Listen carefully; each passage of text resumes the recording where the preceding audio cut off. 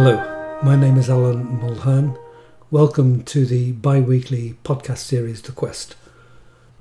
Our current mini-series is The Crises of Our Times, which focuses on the evolving interconnected systemic crises. I hope to deal with the theoretical aspects of the crises of capitalism next time.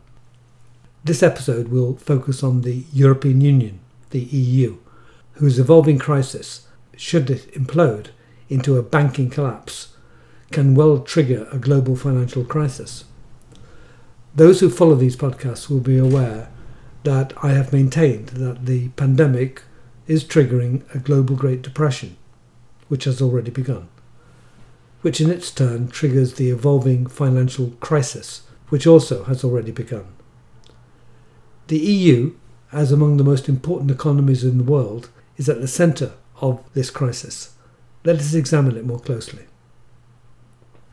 The European Union is supposedly based on the rule of law. It has no constitution but is founded on treaties approved democratically by all EU member countries. That's the theory. The EU has a collective GDP, gross domestic product, of around 18 trillion euros, which is 22% of the world economy, an output a little below that of the United States and around the same as China, depending on the measure used. It is a federation resembling the United States to a certain extent. In some cases, the distribution of power between central governments and states is similar, and in other cases, it is different. It has a legislature, executive and judiciary, and numerous ministries or departments, like other governments. The members of the European Parliament are voted in from member countries. The President is elected from the European Council, not directly from the people, as in the United States. The EU has its own currency, though this is optional, with 19 of the 27 countries adopting it. The EU has almost as many languages as there are countries. Unlike the US, the members of the EU can legally exit the Union, as the UK has just done. The individual states have also been able to run up their own debts, which are now rocketing in the pandemic crisis. The EU has a dependence on a United States military shield, which may not last much longer. The European Union has also engaged in a rapid expansion of the number of its member states, which have no common language or culture uniting them. It has a number of Achilles' heels, including the immigration question, the great weakness of its banking system, as well as some deep structural weaknesses, of which its currency union is one that we shall explore today. Some of these features, for example, the allowance of individual states to rack up their own debts, the ability to leave the Union, the sheer difference in culture and background, the weak banking system are proving very problematic currently. This is of importance to other countries because if, some would say when, the European banking system collapses, it will immediately pass to the UK and the United States, as Europe holds the largest concentration of global, systemically important banks. Their asset value is the equivalent of 300% of the European Union GDP, and they are deeply interlinked with banks all over the world. The impact of the collapse of this system would cross the Atlantic like a tsunami. My focus today is only on one crucial aspect of the European Union, its monetary policy. Now, I know this doesn't excite the imagination or arouse passionate responses, but nevertheless it goes to the core of economics, the European Union, and also the problems of the modern world. When we come to examine the psychological malaise of our times, this topic of monetary policy is crucial in that exploration, and it will be one of the few times you will have heard a psychological commentary on the core of economics, monetary theory and policy. So, this is vital prep. Like most unions, the EU has done well in times of economic expansion. Its central project has been to bury the hatchet of past grievances that resulted in terrible wars and create a prosperous union united by trade, currency, freedom of movement of capital, goods and labour. In other words, to get quite close to being a single country, but to retain certain critical national autonomies. However, that central project, the prosperity project you might term it, is in great difficulty. And in times of crisis, the Union is threatened with the exit of member countries, and it has adopted the solution of subsidising them financially by one means or another. The European Union is in deep legal trouble, as I shall explain in a moment, and it is using monetary policy to try to save itself from breakup, to push for further power at the centre, to continually bail out the crippled financial system, and to accommodate weaker states who threaten to leave. Monetary policy has become a highly important tool of politics. Unfortunately, in a world of hyper-Keynesian economics, almost everyone's mindset has altered in favour of infinite debt and money creation. The global lessons of past and present inflations, destructions of currencies, and the inevitable ruin of economies are forgotten. Friedrich Hayek wrote a simple but immensely important book during World War II called The Road to Serfdom, in which he argued that increasing state control of the economy and its monetary instruments is the road to totalitarianism. The growing opposition of member countries in the EU to the European Parliament and Commission is not only the result of far-right groups who are ruining the democratic project. More and more countries are outraged by the undermining of the democratic agreements of the Union by unpopular and sometimes illegal measures by the European authorities and central bank. Thus, nationalist and populist sentiment can coincide. In the case of immigration, these policies are fairly easy to see the results of, and can be unpopular, especially in recession, and therefore arouse populist reaction. In the case of monetary policy, they are far more difficult to see or even understand. For example, many of the recent monetary policies infringe the democratically agreed treaties of the European Union, you may be surprised to hear. They also place the European Union in great economic danger and weaken the economic and financial system. They also become unpopular in the stronger and less indebted states when they are required to provide monetary transfers to the weaker states. Sound money is as important as sound law. Without them, the fabric of society disintegrates. I will now explain these points and request your patience, for monetary policy is at the heart of every society, and there is no proper understanding of the contemporary crisis without wrestling with these ideas. For extra reading, I highly recommend, firstly, a recent easy-to-read and brilliant 2018 publication called The Bitcoin Standard by Saifedean Ammous, especially chapters 4 to 7.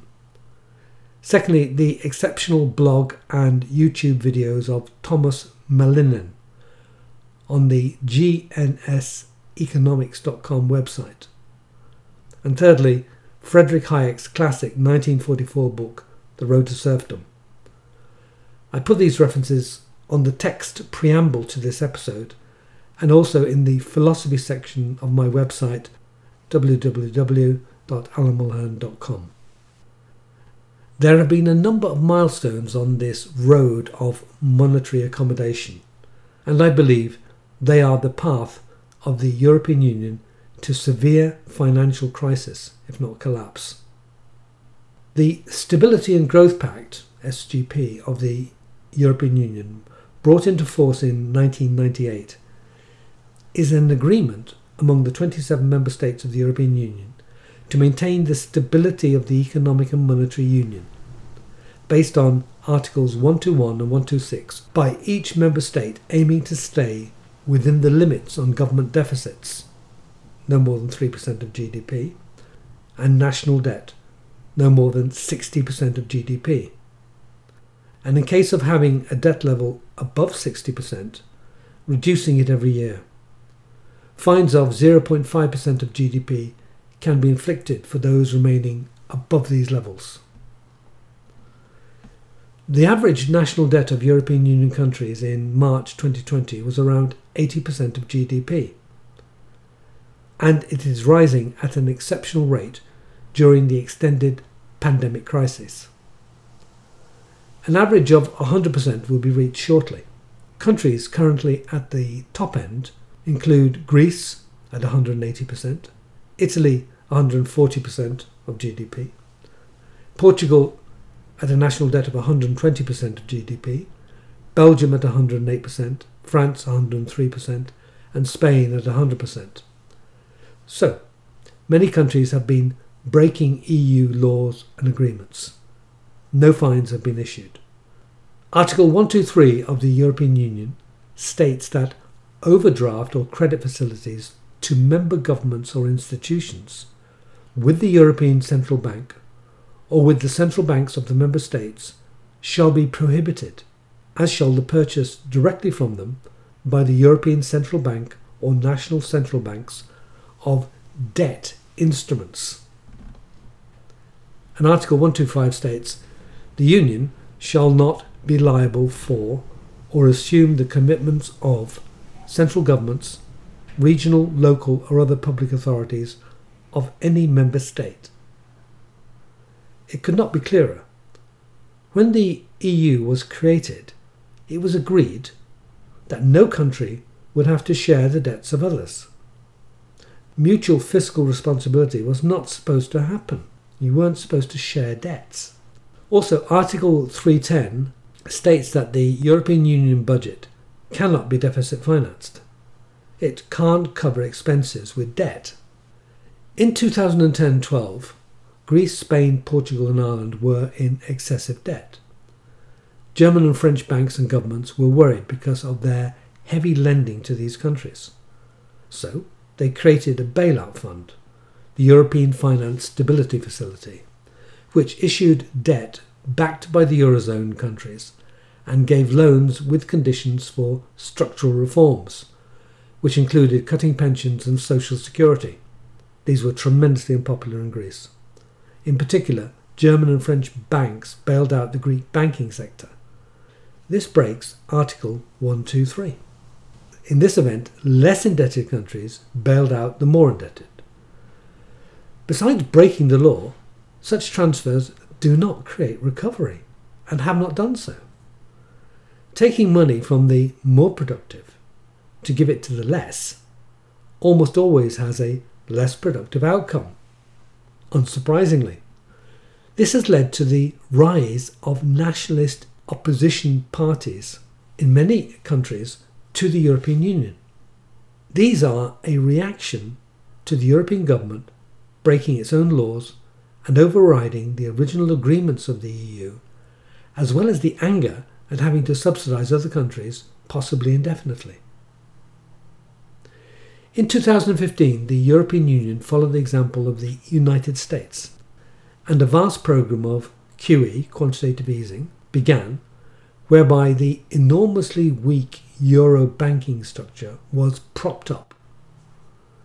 The banks were flooded with cheap money from the ECB, European Central Bank. This further weakened, if not zombified, the financial sector, like a sick patient being kept on support systems and everybody hoping for a recovery. Yet it becomes clearer that without the support system, the patient is dead. The ECB giving credit facilities to institutions of member countries, in this case their banks, breaks Article 123. In 2020, the European Union created the Recovery Fund, the latest of such mechanisms, by which it, the European Union, issues debt and gives grants and loans without conditions and without demand for structural reform through the budget of the European Union to indebted countries, particularly Spain, Italy and Greece, thus breaking Article 310 and 125. Their excuse is that these articles do not apply in economic emergencies. One wonders, therefore, what laws are for. So now there is an illegal transfer union. Of course, this temporarily stabilises weak indebted countries, as if that is a worthy excuse to break the founding laws of the Union.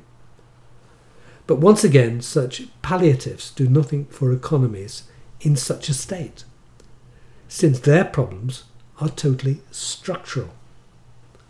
Extraordinary money creation for decades in Japan has not created any growth at all, but has simply maintained stagnation, the status quo. Throwing money at a rigid economy with great problems of corruption and inefficiency raises consumption, creates malinvestment, increases the parasitic sense of entitlement, maintains a completely distorted sense of economics, and creates tremendous moral hazard, encouraging institutions, people and governments to continue with their bad practices.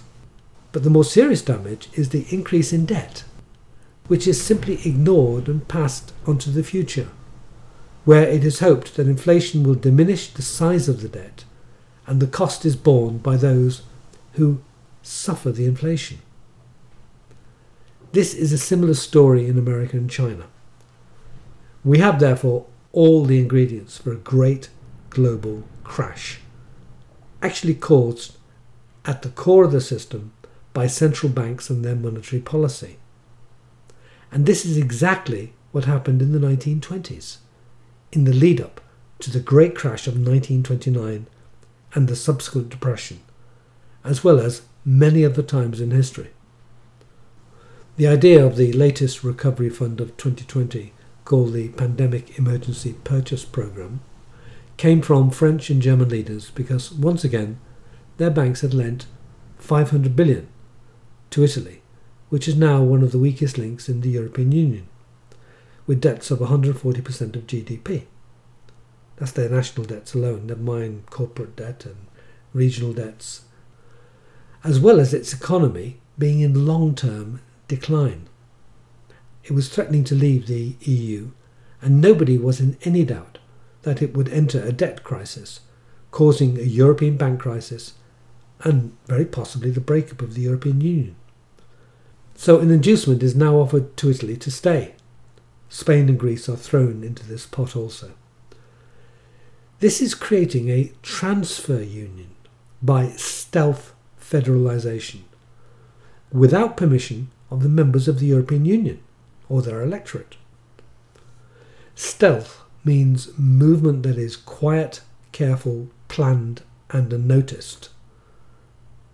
And federalisation in this context means growing control by the central government. Yet again, the treaties of the European Union are broken. Democracy is flouted and the centre assumes more arbitrary power.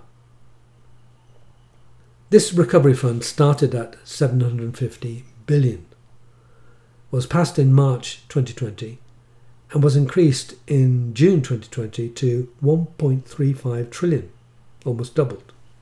It bought huge amounts of sovereign, that is national and corporate debt, of the member countries. And this is in breach of Articles 123 and 125. Monetary policy is being determined by the sovereign or government debts of member states. But this debt is now being backed up by the ECB, the Central Bank of Europe, which is explicitly unlawful. This monetary policy is also determined by the fact that the European Union banks are very weak and are being continually propped up by QE, quantitative easing, this money creation by the central banks and pushed out to the other banks of the Union. These banks were not cleaned up after the 2008 crisis, unlike in America where many of them were. The toxic assets of that period, the 2008 period, have not been dealt with, but have been redefined so as not to appear problematic. This is an act of creative accountancy, to say the least. Plus, there are many decisions by the European Union which have further weakened the banks, such as low and now negative interest rates. There has been a succession of dangerous policies and wrong incentives. Weak countries issuing more debt is extremely dangerous. There is a massive sovereign debt bubble in the European Union and great banking fragility. It's widely recognised that the European Union banks are perhaps the weakest in the world. I have no doubt that the European Union leaders believe that unless the European unification project continues, Europe faces the abyss. They perceive anarchy and a return to even warfare and barbarism. A quick look at the 20th century history of Europe will leave one in little doubt about this. In addition, fascism, ethnic cleansing, concentration camps, mass killings and atrocities arose recently on European soil, though not in the European Union, in the 1990s, in the former Yugoslavia under the Serbian nationalist Milosevic and his henchmen.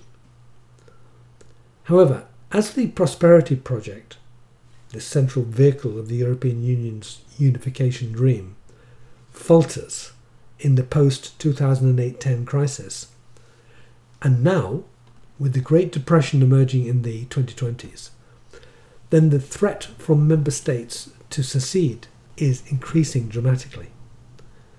The European Union government, instead of allowing countries to leave, attempts to maintain the European Union at all costs and accommodate these weaker members. To do this, it needs the power to impose conditions on the richer and less indebted parts of the European Union to subsidise the weaker members. Thus, it must break its own treaties and establish greater power for monetary and fiscal transfer, hence the term stealth federalisation, since even most economists don't realise how illegal or ruinous these policies are. Thus, populist and national resentments now coincide in these countries, as they resent not only extra immigration, but now the subsidies, transfers and shared debts which are unproductive, illegal, and set very dangerous precedents of unlimited transfers in the future that can impoverish the more efficient countries. Italy is also in the unfortunate position of bearing the brunt of much of the immigration entering the European Union, and is deprived of imposing its own immigration policy. This also enrages populist reaction within this country, despite the subsidies given. In a further podcast, I shall explain how it's the defence of the euro, the currency union, that is at the heart of the European authorities' strategy. Yet, the abandonment of the euro might be the only way of saving the European Union. To end, I should like to read a poem by W.B. Yeats, a great poet from the west of Ireland, which is where I and my ancestors are also from. It was written in 1919, at the end of World War I, in the middle of the first respiratory pandemic, the Spanish flu, which lasted from 1918 to 1920, and which had 4 great waves, which incidentally I suspect our present pandemic will also have, and which killed tens of millions of the European population.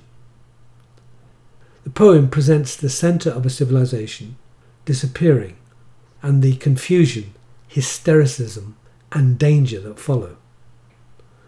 Mighty opposites are constellated.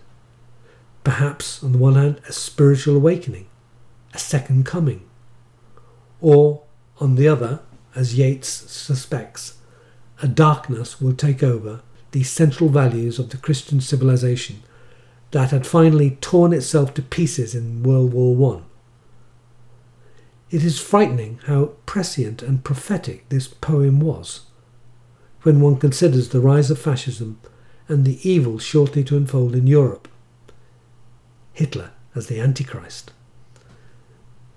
This poem is one of the most quoted of our own times, for reasons that are becoming clearer to us.